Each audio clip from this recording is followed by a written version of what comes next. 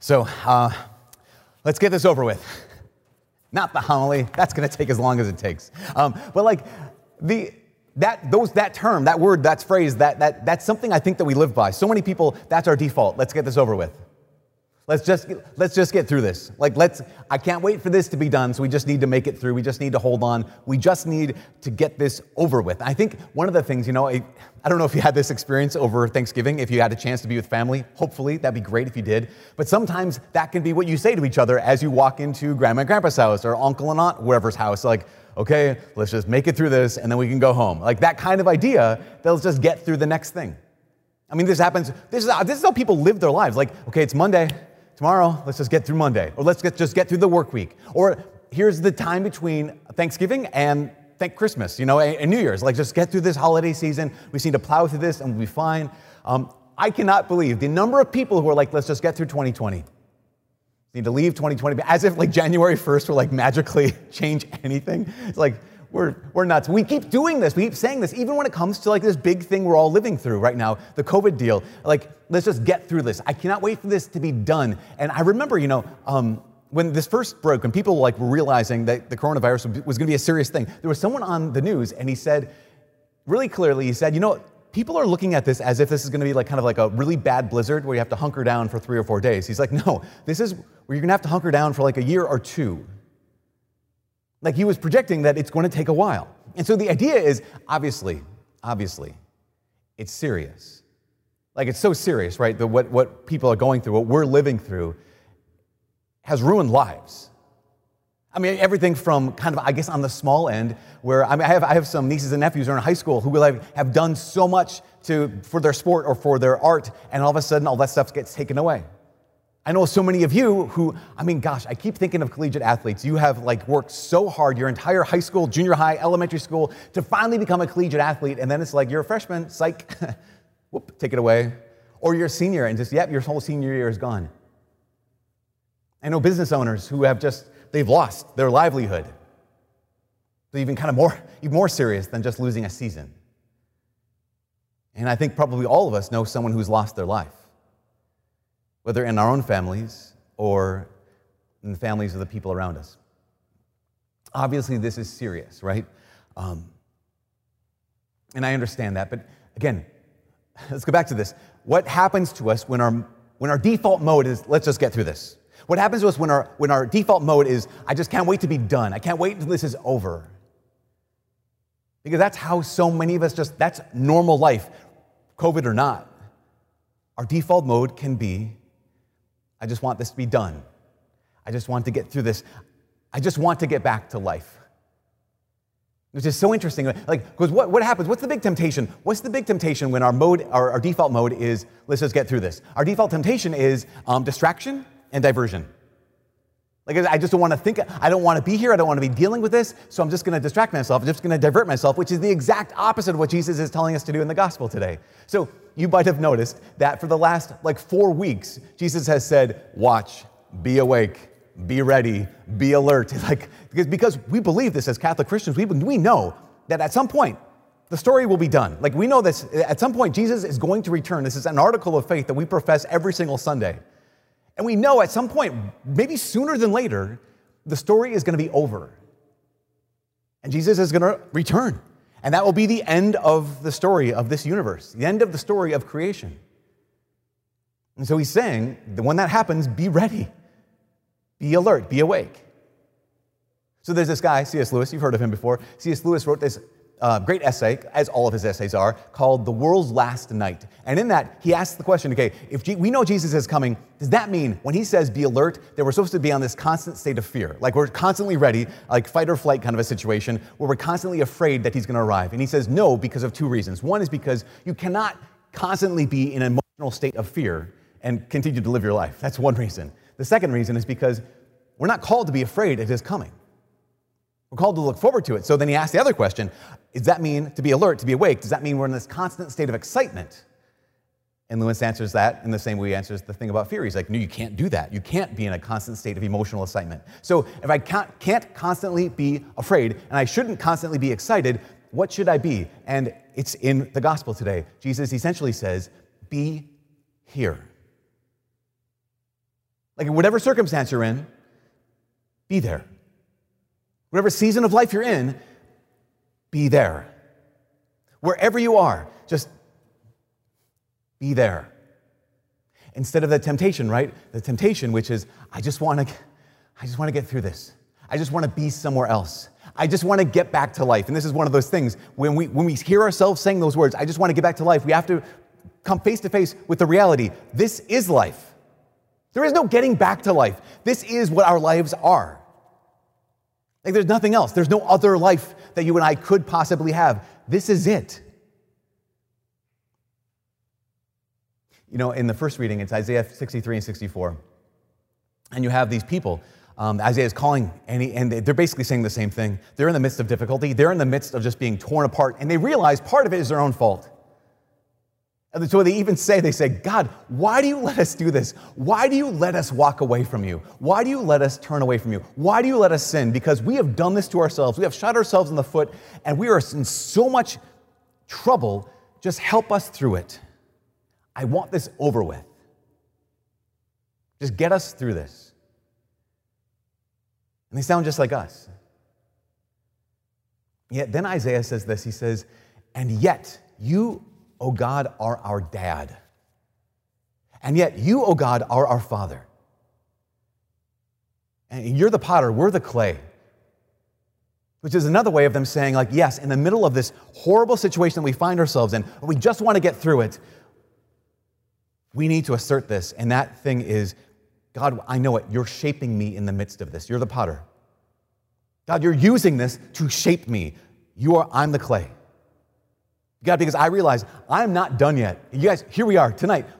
This is one of the things we realize, right? As people who are thinking, as people who know we're called to be like Jesus, I'm not who I should be yet. And so what does that mean? That means that God uses every moment of our daily lives to shape us, because he's the potter. It's called his will. Actually, you have to realize that whatever you're going through right now is his will for you right now.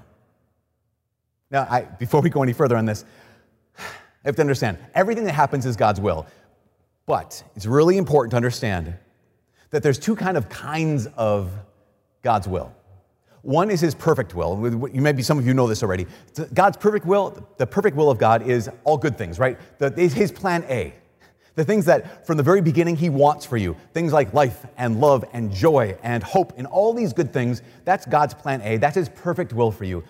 But because we live in a broken world where people choose evil things, a lot of what happens to us falls under the category not of God's perfect will, but of his permissive will, which he allows to happen. And he only allows it to happen for two reasons. One is because he wants to preserve our freedom, right? Because he doesn't want pets, he doesn't want robots, he doesn't want animals who just do what he tells us. He wants children who actually love him. And if we're going to be free to love, that means we also have to be free to say no to his love. And so there are some things that fall under God's permissive will that he doesn't want to happen, but he allows to happen because, number one, he wants to retain our freedom, and number two, because he knows in a way that only God can know that regardless of how bad things get, he can always bring something better out of it.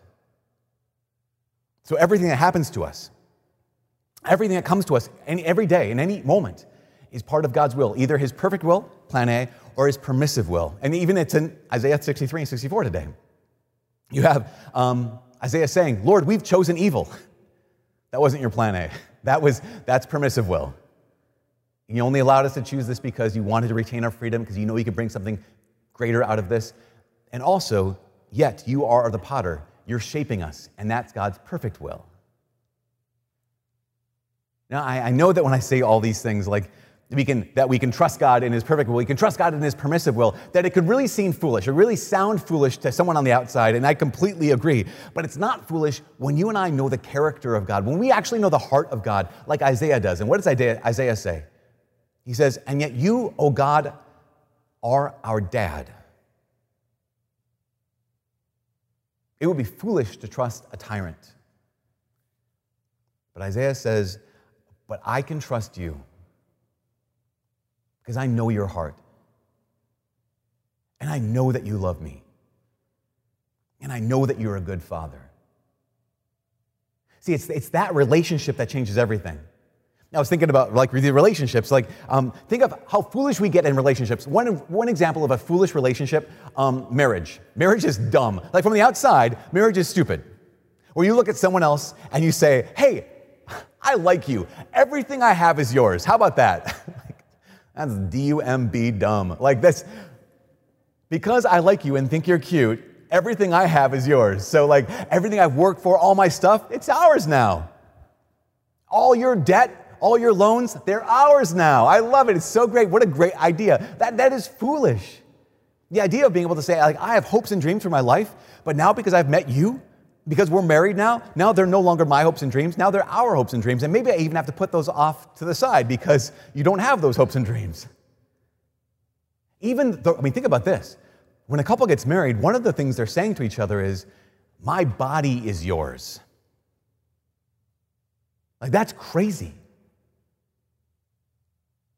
You know, it's Ephesians chapter 5, where St. Paul, he says, wives, submit to your husbands. Which is one of those verses, right, that gets people kind of like squirming in their seats and kind of like the hairs in your back of your neck kind of stick up a little bit, except for the fact that it's remarkable. Whenever I do marriage prep and weddings, I would say 8 out of 10, 9 out of 10 times, that is a reading that is chosen for weddings, and 100% of the time, it's chosen by the bride.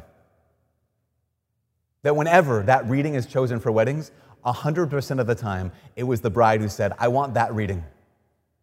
The wives submit to your husband reading, because it also goes on to say, and husbands, love your wives as Christ loved the church and handed himself over for her. Because what is it describing? It's not describing a transaction, it's describing a relationship that the world does not understand, and those on the outside of the relationship do not understand. It involves a relationship of absolute trust.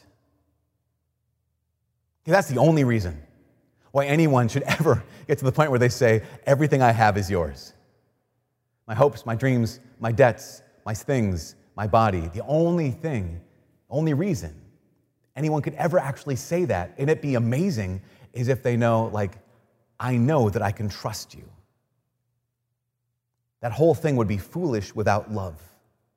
It would be foolish without trust. And I think that's what the world doesn't understand, especially when it comes to our relationship with God. Because if we truly understood what it was to trust the Father, we wouldn't merely say, God, get me through this. What we would say is, God, you brought me to this, so do what you will, and help me say yes. Like, if we truly understood what it was to trust God, we wouldn't say just, God, get this over with. We'd say, God, you brought me to this moment. Now do what you will, and help me to say yes. I know that in the last 9 months or 5 months, I brought up this guy named Father Walter Chizek like 1,000 times. And I realized, I keep bringing him up, like, oh, he's one of my heroes. So you have to suffer and listen about him once more time. So Father Walter, he was this priest who is from America. He was a Polish American.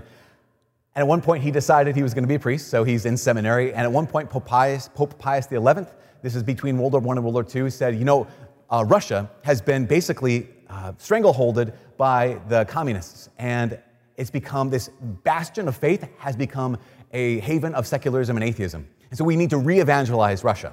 And so Father Walter, he spent his whole seminary time learning Russian, learning the liturgy in Russian, and learning how to get into Russia and learn how to be a missionary. And at one point he gets ordained, and he gets to Poland and trying to figure out how to get into Russia, how to sneak past the Russian guards and sneak into Russia. And at one point then, Russia invaded Poland. And he was like, oh, I'm in Russia.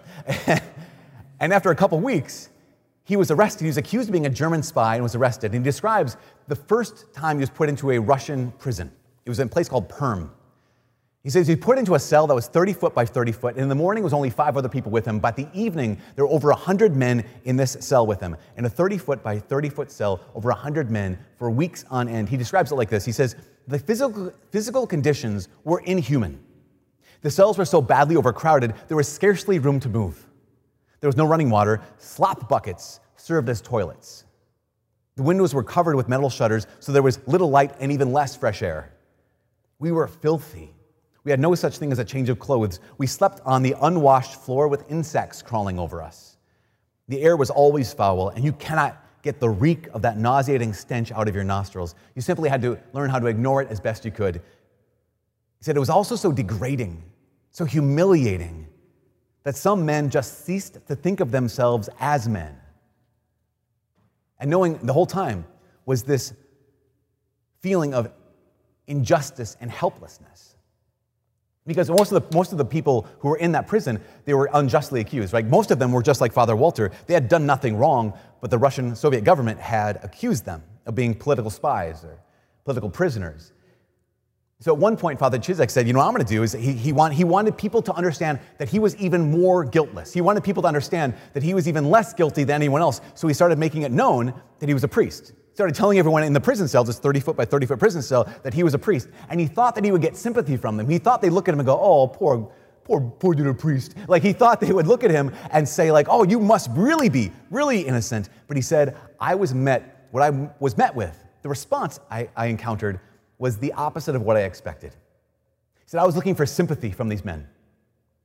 But he said the Soviet propaganda had done its trick, had done its job, and all these men thought of priests as not only fools, but as like some of the worst people who possibly could exist. And so he said, what could have been all these 100+ men in this cell that were united by their shared sense of like injustice, their shared sense of misery, their shared sense of we're all in the same boat. He said, I found myself even more alone.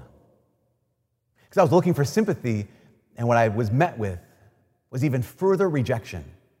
He says, I was at a loss as to understand this, and I was furious at the added injustice of this stupid blind prejudice against Catholics. He says, I was very nearly reduced to tears. It all seems so unfair, so totally unjust, and so humiliating, so degrading. He says, added to this, I suffered at the hollow and sickening sense of being useless. So he goes on to say that because no one else would listen to him, no one would talk with him, he says, because of that, I talked to God.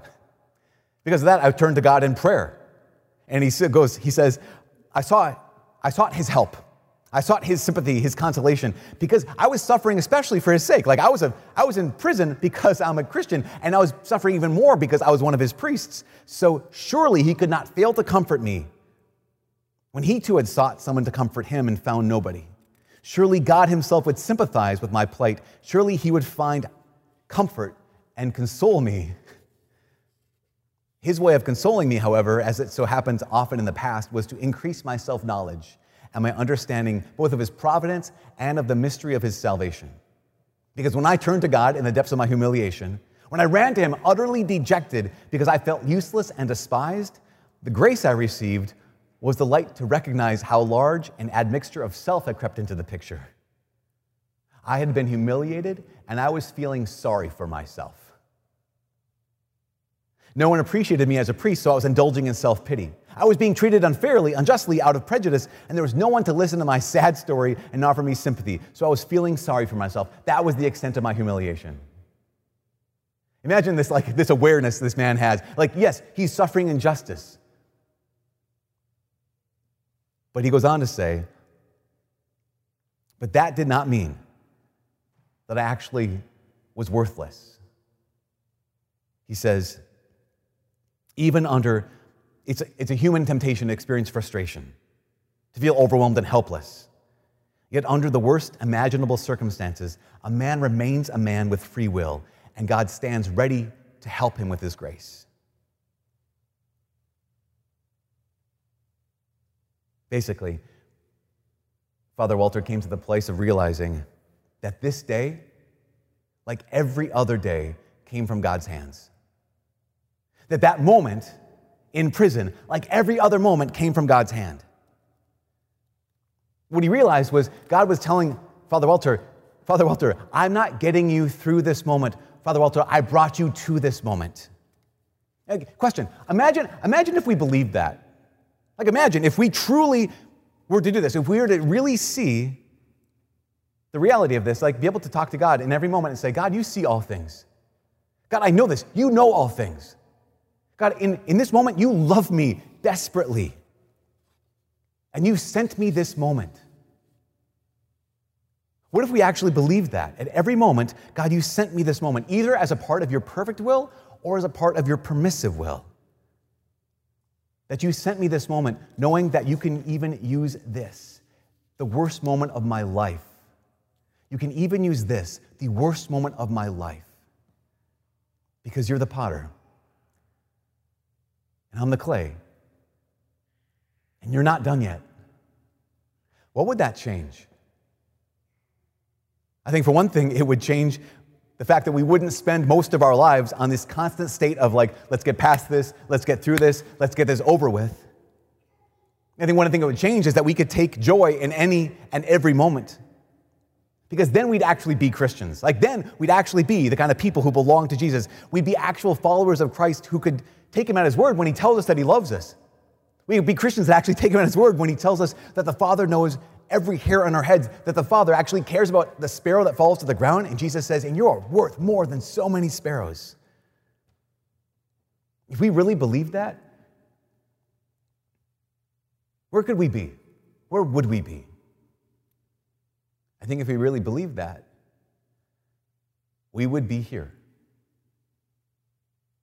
We would be right now.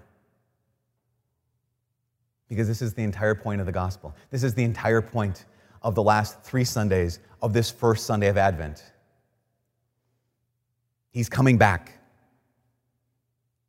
And so that's not a call to be afraid. It's not a call to be excited. It is the call to be ready. And the way that we are ready is simply by being here. By truly being wherever it is that you are. By be doing whatever it is you're called to be doing.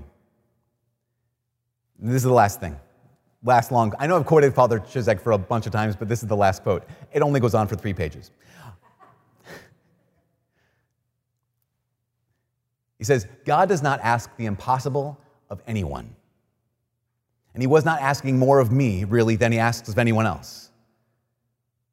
He was asking only that I learn to see these sufferings and these people who are suffering around me as sent from his hand and ordained by his will. He was asking me to do something as another Christ, to forget about myself, to forget about feeling sorry for myself, and to act in the situation after the example of Jesus himself. This was all he was asking of me. This is all he was expecting of me. And it was all I had to do. It was plenty. But it could not be done while I was feeling sorry for myself. And I wasn't powerless to do it. It was within my power, and I could count on his grace to help me. And not the least of his graces was the light to see and understand this truth. This is the key. The light to see and understand this truth, to see that this day, like all of the days of my life, came from his hands and served a purpose in his will. And this is what we can be. This is what we can do right now. I don't know if any of us right now are wrongfully imprisoned. I don't know if any of us right now are at the edge of our end of our lives. But regardless of how much suffering you're going through right now, regardless of what kind of situation you're in right now, we can be free. We can have joy. We can be ready by trusting that this moment has been given to you directly from the hand of the Father. And that all he's asking of us is that we trust him and we receive it as from God himself.